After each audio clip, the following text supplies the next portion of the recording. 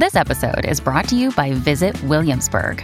In Williamsburg, Virginia, there's never too much of a good thing. Whether you're a foodie, a golfer, a history buff, a shopaholic, an outdoor enthusiast, or a thrill seeker, you'll find what you came for here and more.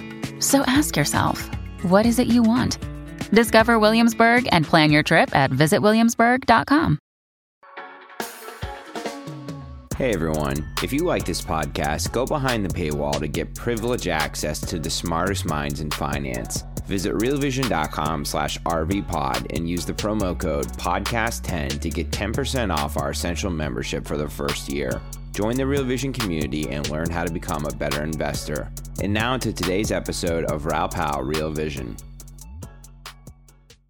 I'm really excited to speak to Mo because A, he has an extraordinary story, but also that story included building out of Facebook Libra and DM, and then eventually led to Aptos.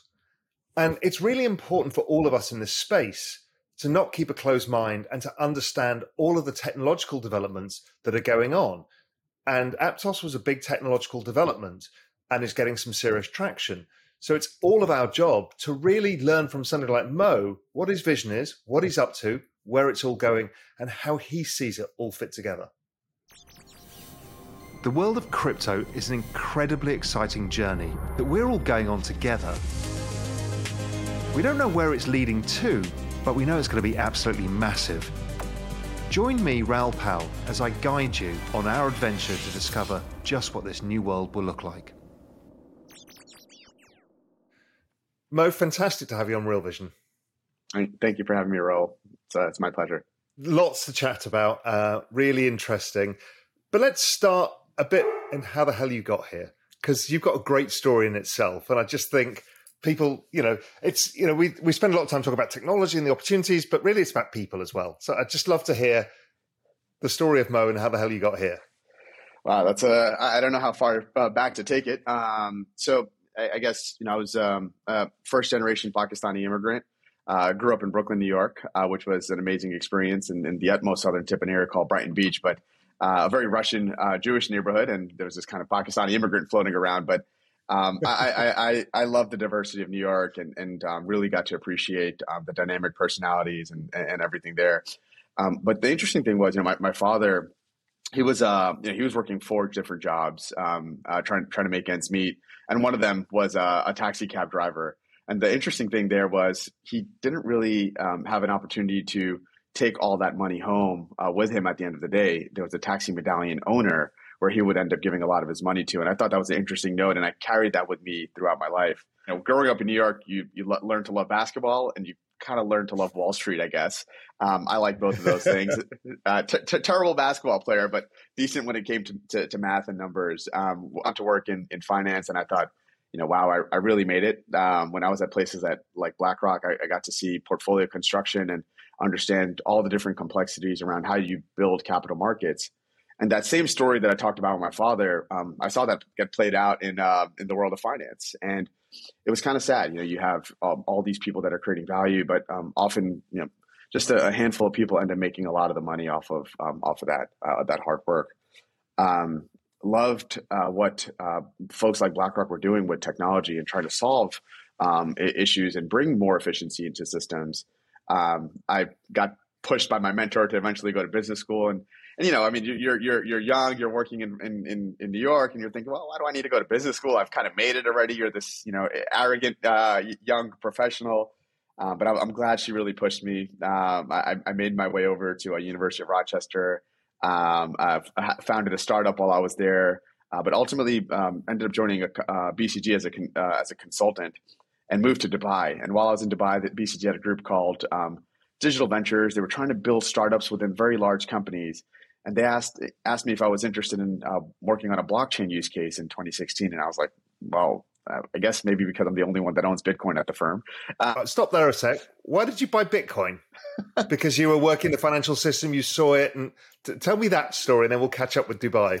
Yeah, I mean, when you look at the financial system, you see, there are all these different pockets of folks that are involved in this very complex value chain. And, they all have a role to play. So some of them might be doing providing risk solutions. Some of them might be providing KYC solutions. Others are doing all this kind of administrative back-end management of making sure things balance. And then, you read the Bitcoin white paper and you realize very quickly that a lot of those inefficiencies could kind of go away with code. And so I thought that was just a very fascinating topic. I did not buy it because I thought it was a great investment. I actually thought it was a very cool technology. And so that's kind of what led me to buy my first Bitcoin. And I'm very glad that I did, of course, because I got to not only of course get some economic upside, but really learn about this technology in a meaningful way. Once you buy a Bitcoin or an NFT, your curiosity starts to deepen, and you go very deep into that alleyway or that rabbit hole, and it's hard to find your way back out. So.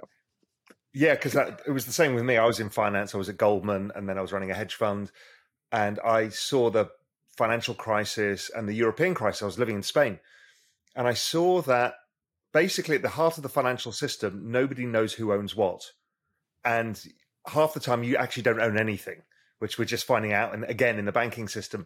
And that's what got me to Bitcoin in 2012, 13, is I'm like, this blockchain is a real solution. Yes, the asset's neat, but the blockchain is a way of having recorded ownership and transfer of everything. It's kind of the same conclusion you saw from the same thing, from seeing the financial system from the inside. So well said. The ability to actually have your ownership of that asset is incredibly powerful. And, that doesn't mean you don't rely on other parties to own assets for use. There are scenarios you absolutely might want that. But the ability to actually, say, I own this, it's on my hardware, that is incredibly empowering for an individual. And yeah, to your point, it's so cool to be able to do that with large amounts of value in a seamless way today. Yeah, because bearer assets basically don't exist. They're so hard, right? To have share certificates or gold in a vault. And this technology allowed you to have bearer assets in a digital world. It's like, okay, this is amazing. I didn't imagine we'd be talking about bearer assets, but imagine taking that one step deeper and talking about derivatives and all these complex structured products that exist on top of them. Even those, how difficult is it to trace back ownership and who gets what in what order? And yeah.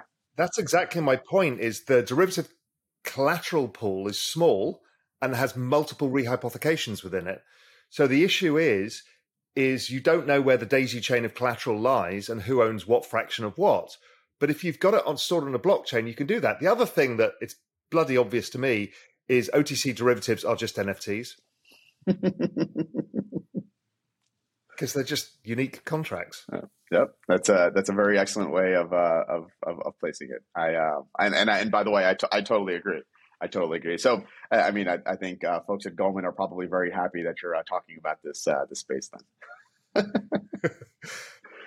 Yeah, I think most of the financial we'll come on to that in a sec, but most of the financial system guys do understand it. Everybody's building, regardless of what public statements are made. I mean, everybody's involved.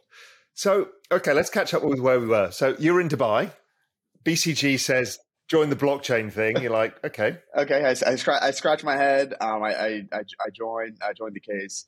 There's always great research that comes out of these cases. And I had a chance to connect with Joe Lubin, one of the founders of Ethereum, the founder of Consensus. And they were building some really cool things there. And, some things I understood, and others I was just kind of curious, like, why would someone want, a completely decentralized version of a custody solution, or decentralized versions of infrastructure to access nodes on Ethereum, or validators on the Ethereum protocol.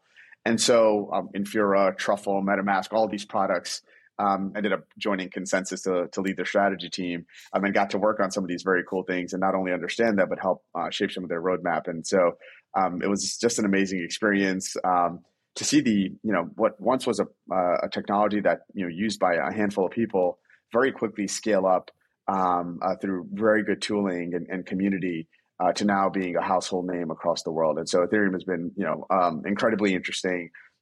As not only a protocol, but folks like Consensus and Joe and the team have done an amazing job helping with the adoption of that protocol. While I was there, I was thinking about actually everything you just mentioned, right? Like, how do you apply this technology and things like smart contracts, programmatic execution, transparency into the system into capital markets. And I founded my second startup called Meridio to do just that. We were focused on real estate at the time, so tokenization of real world assets. And how do you do it in a way that, if Mo and Raul wanted to own a piece of a house in Brooklyn, we could do it. And maybe Mo and Raul are also tenants and we live there. But the cool thing is now, not only are we tenants, but we have even deeper incentive because we're tied together in the ownership of this house. We don't own the whole thing, and that's okay. But just to own even a piece of it is so empowering to an individual, right? Going back to the theme of ownership. And so I thought that was incredibly empowering for many of the people in the world that can't afford to own a home wholly. They can own a piece of it and be part of a deeper community. Hey everyone, we're going to take a quick pause and hear a word from our partners. We'll be right back. This episode is brought to you by Shopify. Forget the frustration of picking commerce platforms when you switch your business to Shopify, the global commerce platform that supercharges your selling wherever you sell. With Shopify, you'll harness the same intuitive features, trusted apps, and powerful analytics used by the world's leading brands. Sign up today for your $1 per month trial period at shopify.com/tech, all lowercase. That's shopify.com/tech. I've looked at this at depth, and it's been frustratingly slow to see real world assets like real estate getting on chain. But, I live in the Cayman Islands, and Cayman Islands is quite typical. Even though it's relatively balanced as a society, we still have quite a lot of rich and poor. So the rich people own all of the fancy apartments on 7 Mile Beach, and they're 10, 15, $20 million. The regular Caymanian person doesn't get access to that. Now, as we know, scarce assets go up more in price than more abundant assets. So the rich get richer, and they may be some of the big families from the island or foreigners, but the average person just sees this and feels left out. Mm-hmm. And I've been talking here to people to say, can you not tokenize it and either sell it to the pension system so everyone can have a share, or allow people to invest? So at least if we can all invest 10% of our net worth in the same assets, that's incredibly empowering. Absolutely. And it's an excellent point because in that scenario, as the Cayman Islands continues to uplift its economy and prices go up, displacement then could potentially not be as jarring, right? You can say, oh, well, the average individual was able to capture some of that upside because real estate values went up and we own a piece of that. And so totally, couldn't agree more. I think these are, fundamental opportunities for, again, average individuals that just feel so far and distant, right? Even signing up for a brokerage account to get access to a REIT. I mean, which REIT do you get access to, and what does that REIT hold? And there's all this overhead and complexity. And so, we do think these systems can design much more efficient ways of getting access. Yeah, because also look, I'm half Punjabi, so I was on the Indian side, and you're from the Pakistani side, but.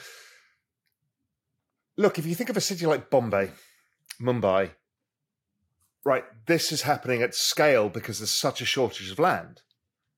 And you're displacing people out of the cities. And there is ways to allow people to participate in that. I think Yatsui and I were talking about this, and I think there's a term which is somewhat more like universal basic equity, because you can participate in the communities that you're part of, which I think is a big unlock that's coming out of this whole Web3 revolution.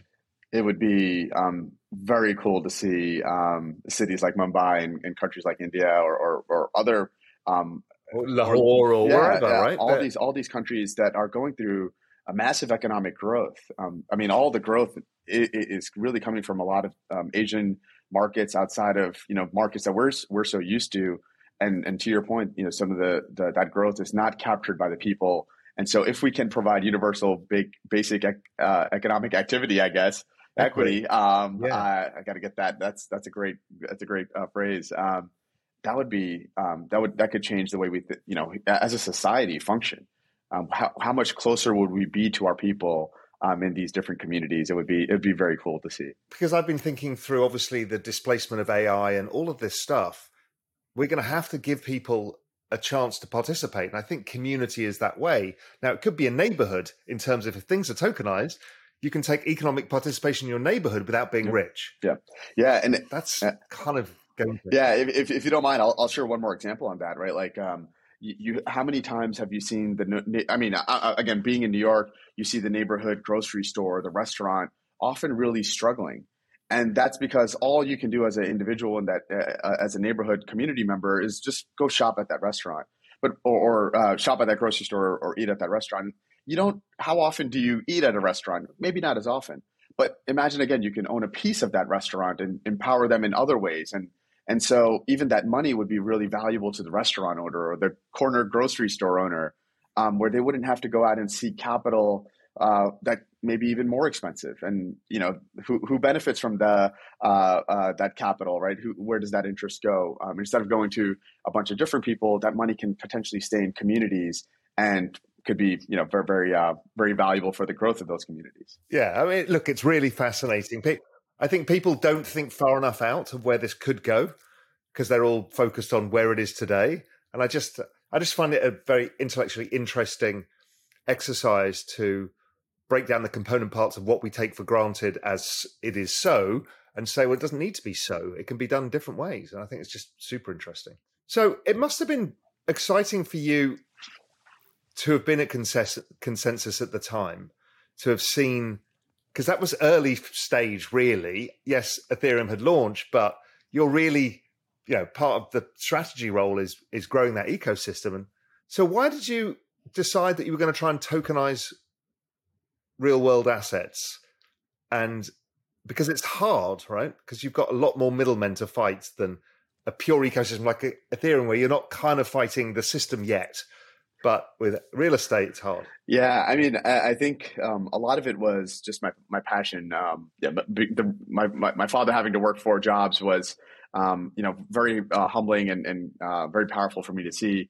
We lived in a basement apartment until I graduated from college, and that wasn't by choice. That was because we just couldn't afford to move out. But even if we were, again, able to own a piece of that property in Brooklyn, which ended up increasing in such great value, we would have been able to buy a place at some point instead of having to go from, renting one place to renting another place. And so, thinking about this problem and just understanding that it's so widely spread, to your point, from the corners of Brooklyn to, the corridors of Mumbai or Karachi or wherever. How can you solve and create these solve for that economic gap? And you do see models out there, right? Tenants in common do exist. Single asset REITs do exist, but they just also feel so out of reach. But at the same time, there's a lot of overhead with them, a lot of inefficiencies with issuing those assets and managing those assets, the transparency of those assets and whatnot. So, when I realized things like smart contracts on Ethereum or Solidity, using Solidity could be potential solutions, we thought this was something that could solve the problem. And so, we worked with some of the world's largest real estate owners and asset managers to craft a solution, and we brought it to market. It was called Meridio, and we did it in a very compliant way. I think the beauty of securities markets is exactly what is a security. It's a Reg A or Reg B asset, and exactly how it needs to be structured. But imagine walking into a room of suits that I used to once wear, and so self-deprecating here, but and regulators, and saying, "Oh, how do you buy these shares?" Well, you buy them with this stable coin called DAI. Oh, what is DAI? It's this algorithmic stable coin backed by ETH. What do you mean? I mean, people literally, I think, wanted me to get the hell out of the room. How do you custody these things? Oh, you custody it yourself. It's so cool. You get this MetaMask wallet. Oh, what is MetaMask? Oh, let me show you on this Google Chrome plugin that I have here. Oh, what happens if you lose your password? Oh, there is no password. There's no password. It's this crazy alphanumeric key that you have to write down and put it in your pocket. Well, what if it gets compromised and you lose it? Your shares are gone. Well, how do you make the cap table whole? Like, all these questions came up, and the more I was answering these questions, I also kind of asked myself, like, I do sound like a crazy person at times trying to answer these things. And so the solution and the technology just wasn't there at that time.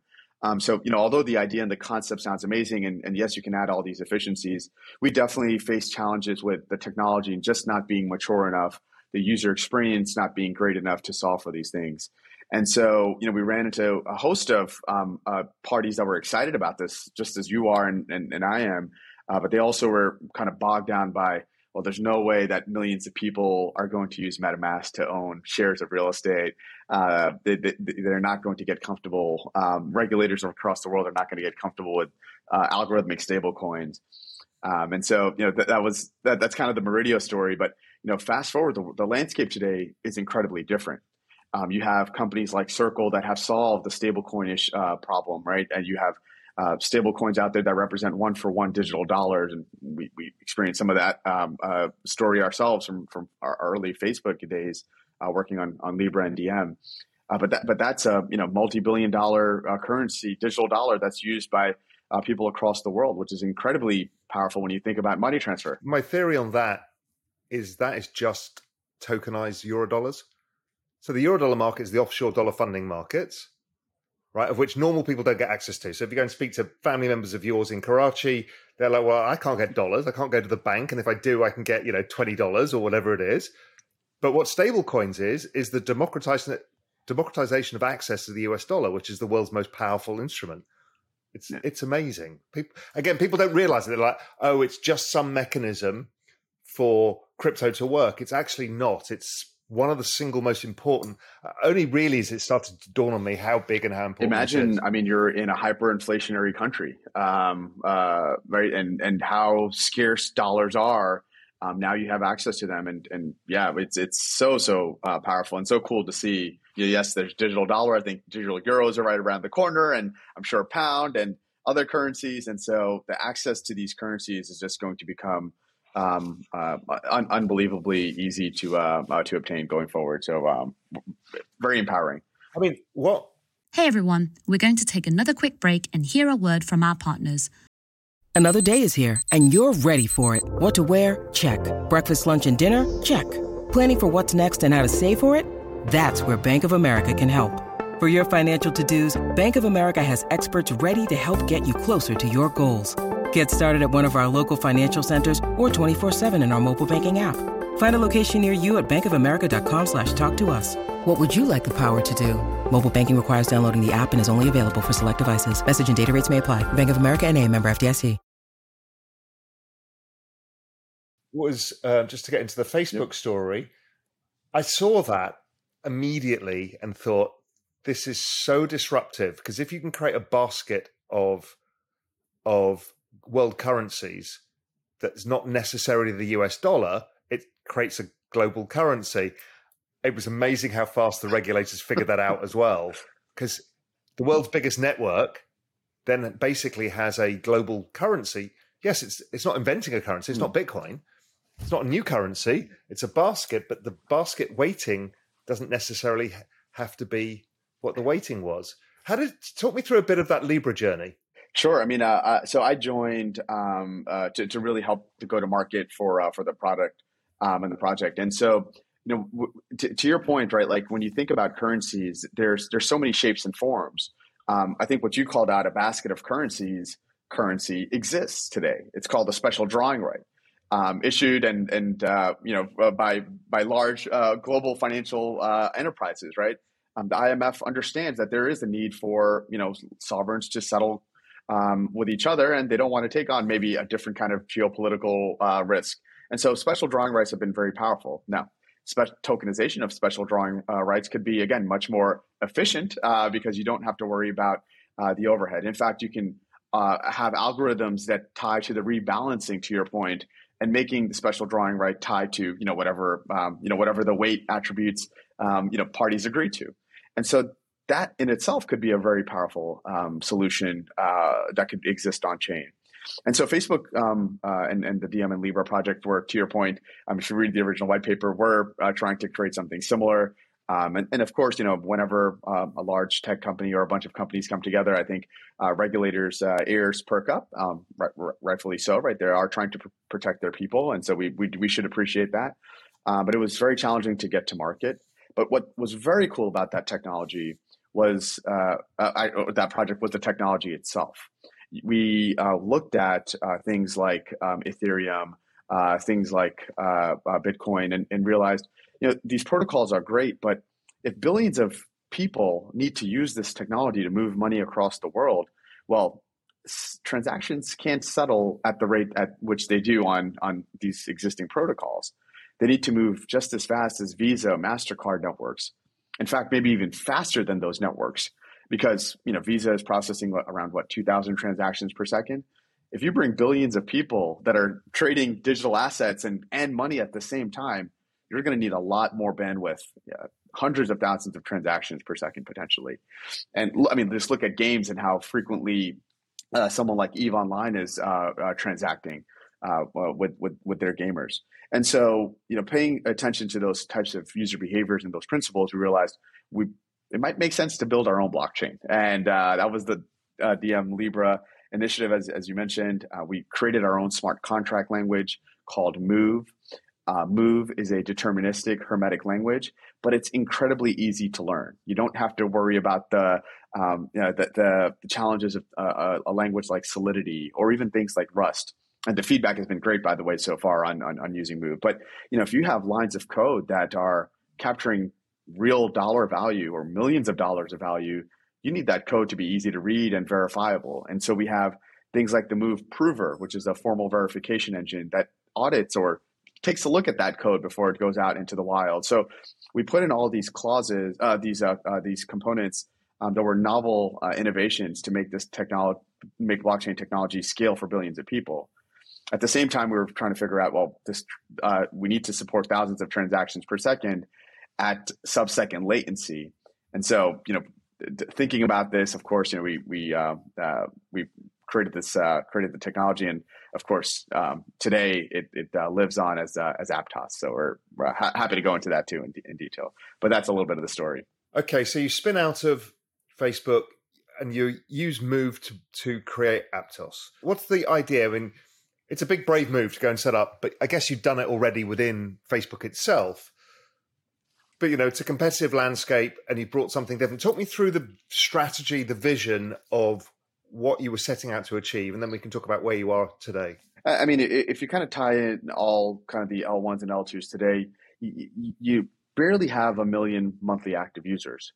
And so if you believe that blockchain technology will be used in a more ubiquitous way, it'll sit in the back end, just like the internet sits on the back end when you're on a Zoom call and having a conversation with someone. Then we need this technology to be able to scale. And so as we spoke with other parties that were interested, whether it was investors or potential partners, it was amazing to find someone like Chris Dixon and A16Z align on that vision, where you do need this. You need serious technology, you need serious engineers, you need a serious group of people that think about things in a way that's different than the current the status as it was within the Web3 or the blockchain landscape. And so people were very excited to partner with us. How often is it you find PhDs with cryptography experience and consensus mechanisms and high performance systems, and folks with backgrounds at BlackRock and RBC and these financial institutions that can solve these problems, not just talk about them in theory. And so we did end up raising $200 million for our first round, which gave us a lot of confidence that the market believed in us and believed in the technology. Again, it was 3.5 years in the making before we even spun out. So there was, it was visible and apparent that it would make its way out. But we're very fortunate to have an amazing group of engineers on our team, business people, marketing people that take going to market very, very seriously. And so, when we spun out, we were able to bring an amazing group of talent to Aptos. We launched 4 testnets last year and mainnet. Each one of those testnets were processing thousands of transactions per second. We were iterating on each one of those testnets. And Raul, you've been in the space. You see how slow and how hard it is to upgrade these protocols. It takes years. And so we wanted to take a very different perspective of, we want this technology to constantly evolve. And so we ended up raising another $200 million because people saw the test nets go live and were like, wow, there's something special here. And so altogether, you're right. We ended up raising a good amount of money. but that money was put to use in hiring some of the best talent in the world, and also bringing an amazing community around us to bring this project to life. And so, Aptos is live. You can use it. We did some testing the other day. There's over 13,000 transactions that can be run today. We have amazing partners like Google and Coinbase and other large companies, and amazing girls in hoodies and garages that are building products across the world. So it's been an absolute pleasure. So you've solved a technology problem. You've got a fast, scalable chain. The next part is, okay, great. How do we get past those million people into the 1 billion people?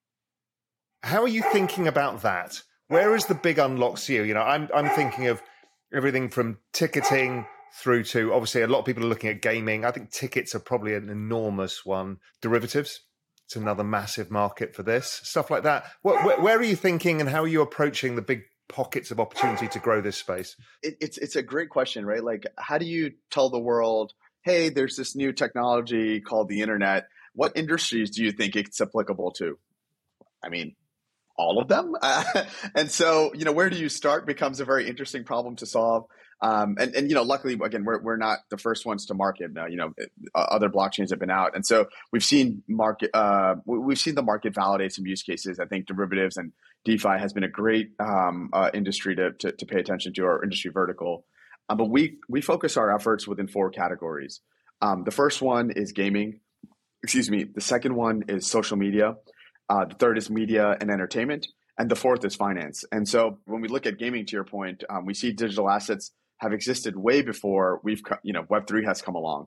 People have actually traded usernames in gray markets because they want to get a competitive edge. And so what are they trading? They're trading their digital assets, but they're really just selling their username and password. So, how do we bring that to light? And this is a problem not only, we were interested in solving, but also a lot of game developers and publishers and studios. And gamers are absolutely interested in this as well, right? They want to be able to own assets in Fortnite and share them with each other. How cool would it be if Raul, I would love to meet you one day, but maybe I never do, right? Maybe we just get to hang out in a gaming environment, but I want to share things with you. We like hanging out. You want to share things with me. And so how do you make that come to life? How do you make that ownership be real?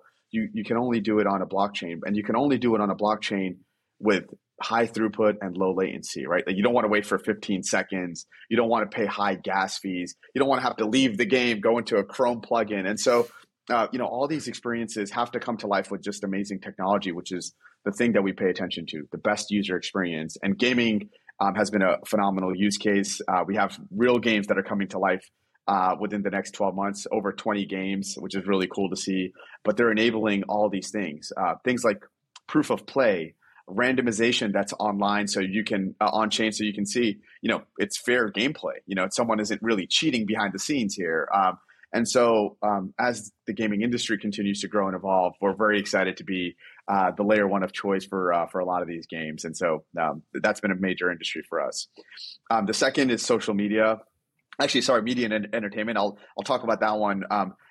To your point, you want millions of people to use these things. My first job, funny enough, was working at a movie theater. I used to sell and collect tickets, and we'll get into ticketing too, and clean the floors. But sadly, like, once you leave the movie theater, your experience kind of goes away until maybe one day the movie makes it to your home, and even that's evolved today. And so, how do you continue that fan experience and engagement beyond the screen or the home theater? You want to be able to have digital assets that might be collectibles, that might be proof of authenticity and also proof of attendance, and you can kind of take that with you across a bunch of different platforms. We don't talk about this in theory of something coming in the future. We announced a partnership with NBC Universal. Actually, we didn't even announce just the partnership. We actually just announced the game with a movie called Renfield. Nicolas Cage, a U.S. national treasure, and he has this Dracula movie where you can squash bugs within a game, and you can earn a digital asset that represents a relic. It's all Dracula themed, and you own that digital asset. But in order to play that game, you just enter your phone number. You don't need a massive alphanumeric key. you own an asset that you can claim through a digital wallet, just like you would logging into any digital wallet that you use today, PayPal or Cash App. You can take that digital asset with you and exchange it for popcorn. Theoretically, you can show it off to your friends and exchange it with them. And Fandango also is excited about this because they understand where that engagement could extend beyond just buying that ticket and take it elsewhere. So folks like NBC and folks like Fandango really understand the power of this technology's ability to create a better experience for the user. But again, you can only do it with all that technology just sitting on the back end, and no one really knows it's happening. And so we're doing that today, and we're looking to scale that across a bunch of different Hollywood studios and movies to come. So we're excited about that. You mentioned ticketing, and so ticketing is very interesting because it's unbelievable to just get a piece of paper or a digital screenshot of an event. Why can't, if the two of us went to a concert and we really enjoyed hanging out at a Cayman Island reggae fest. I'm just making, I don't know if reggae is the choice of music there. Yeah, generally. But we really like the playlist of the DJ. And now I want to go to my Spotify account and I want to listen to that playlist. I want to relive that. Why can't I scan my ticket and do that? That seems like such a low-hanging fruit, right? Spotify should be thinking about this, and other streaming companies should be thinking about this. Some of them are, by the way, and we're excited to be chatting with them. But the ticket should extend across a bunch of different platforms because it is your proof of attendance. That's right. And so we're really excited to partner with a company called Kid Labs. It's KYD, Keep Your Distribution. And so all these folks are solving these problems, taking ticketing beyond just the physical event or even just the virtual event and extending that across a bunch of different platforms. So, can you go from a venue to a digital platform or vice versa and share these experiences in more powerful ways? And even if you want to sell your ticket, maybe that's okay, right? Like you have a ticket that's worth a lot of money and you can't make it to the Taylor Swift concert. That's okay. You want to sell your ticket to Mo because Mo loves Taylor Swift and there's scarcity. So maybe you can sell that ticket and make some money off of it. Without StubHub taking 50% of it. Bingo. And maybe Taylor Swift gets that money, or the artist that is the one that's actually benefiting or doing the work benefits from that. And so these models are just so powerful. And I've also been thinking through hotel rooms and airline tickets. These are things where we've all missed hotel rooms we've had to pay for, airline flights. If there's a free market clearing mechanism, which is an NFT ticket, I can just say, hey, I can't come to New York next week. I've got a room available at anybody wants it. Now, at least I can get some money back. They'll trade it at a discount, benefits a bunch of other people, or it may trade at a premium because I've got some around the Football World Cup final and I've got hotel rooms. So very efficient capital allocation. Sounds like we need to get on the phone with Brian at Airbnb or Marriott. I think that sounds like a great idea. So, yeah, and we've seen that Argentinian airline just start this as well. That's right. All their tickets are NFTs, right? So that's super cool. And so these concepts seem so foreign. And Raul, I think you bring up an excellent point. Loyalty programs have existed for a very, very long time. People trade loyalty points as well, by the way. And so, why do things like NFTs feel so foreign and distant, or digital versions of these systems feel so distant? We should, I think we have an opportunity to create clear communications around these use cases. And so, it's not only about the technology, to your point, but showcasing these experiences and doing it today, I think is really valuable.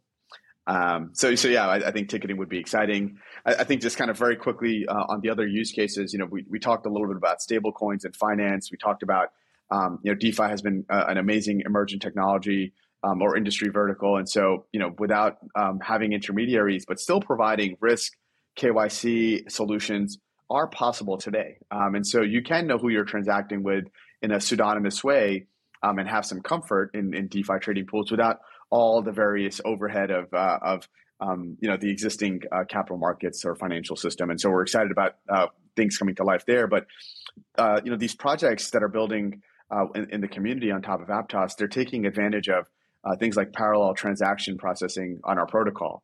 So, you can move much faster.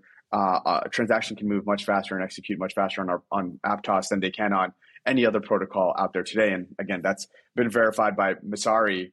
We're the fastest live network in market today. And so we've learned a lot of lessons from all the other protocols of the past. And so it's been just so cool to see access to financial systems really open up in a powerful way. And this is actually something we think many parties around the world should be excited about.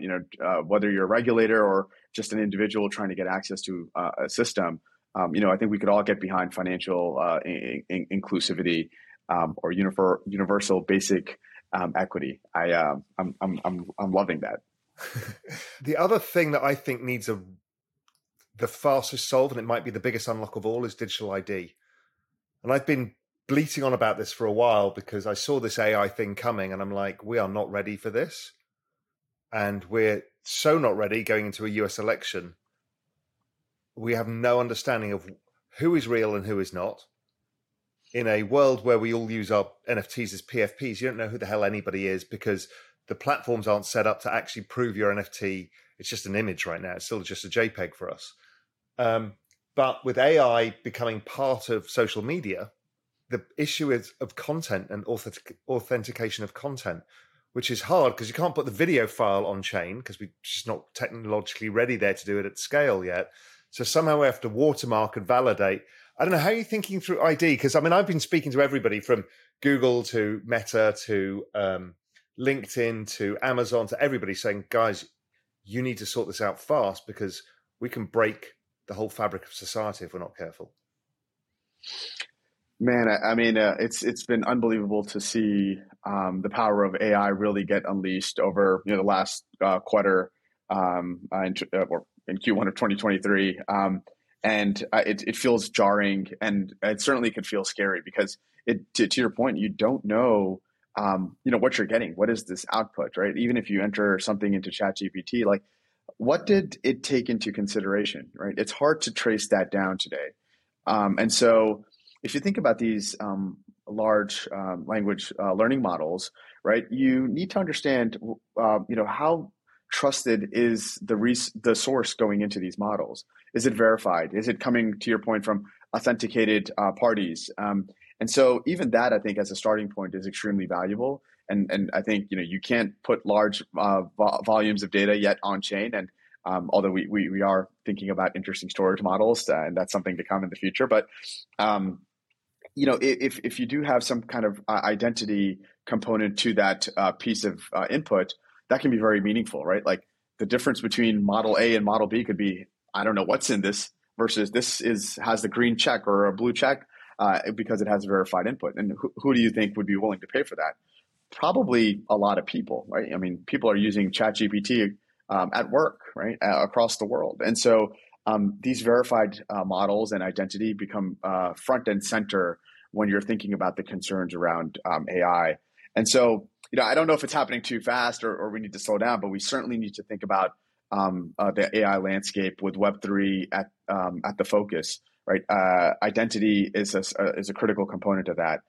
Anyone can go out and now create content, and how do you know if that's coming from your president or some AI generated output, right? And so you can't tell. You can't. It's so damn good. And we should be very proud that it's so good. Like we have come a long way as technologists, as a society, but it's scary because, so you have to figure out how to verify that. And you need to be able to do that very quickly because, content, as you and I know, can spread like wildfire in places like Twitter or on YouTube or wherever. And so, we need verification to be part of these products and digital identity be baked in to these products. And we think Web3 is likely one of the only solutions out there in market. And so, how cool would it be to see that, your LinkedIn posts, although AI generated, are verified output or even verified input. They're coming from the real Raul, right? It's not some botted content or some AI generated content. And that's something we're working on.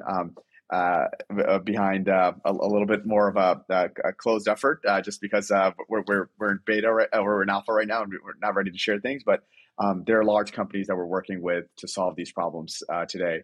You can extend that, by the way, to not just video content, but also imagine all the input if your Excel spreadsheet is taking an input and creating models, you've seen those demos that Microsoft has shared. I mean, we need that data and that input to be verified. You don't want there to be incorrect information going into your financial model, and then you go out and make a financial decision where millions of dollars could be at risk. And so there's a very large market out there and propensity to pay, and we think solving for verified identity and AI together is going to be a massive focus point for Aptos and for the space in 2023. So, final question: when your outreach team, are talking to corporations, financial players, gaming is more obvious. How far are these people in their knowledge? I mean, I've co-founded another business called Science Magic Studios, where we are helping large corporations with large cultural communities create tokenized ecosystems for loyalty and other things, so whether that's car companies or sports teams, all of that stuff. So it's all in the same lines. But I just want to hear how you think these corporations and others, how far they are in understanding what this is. Yeah, it's we've luckily have come a long way since Bitcoin and Ethereum.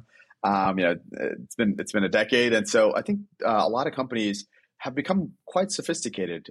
You have Goldman Sachs talk about their digital asset management platform and do it very openly. And we think that's incredibly powerful to see because they understand what this technology could do. And so instead of being scared about it, I think people have learned, digital disruption is very real and happens incredibly quick. And so instead of being disrupted or waiting, I think folks are building. And so we're excited because we can't keep up with the demand for Aptos right now, given we're not only the fastest blockchain, but the most reliable blockchain. Not being paying attention to very real SLAs.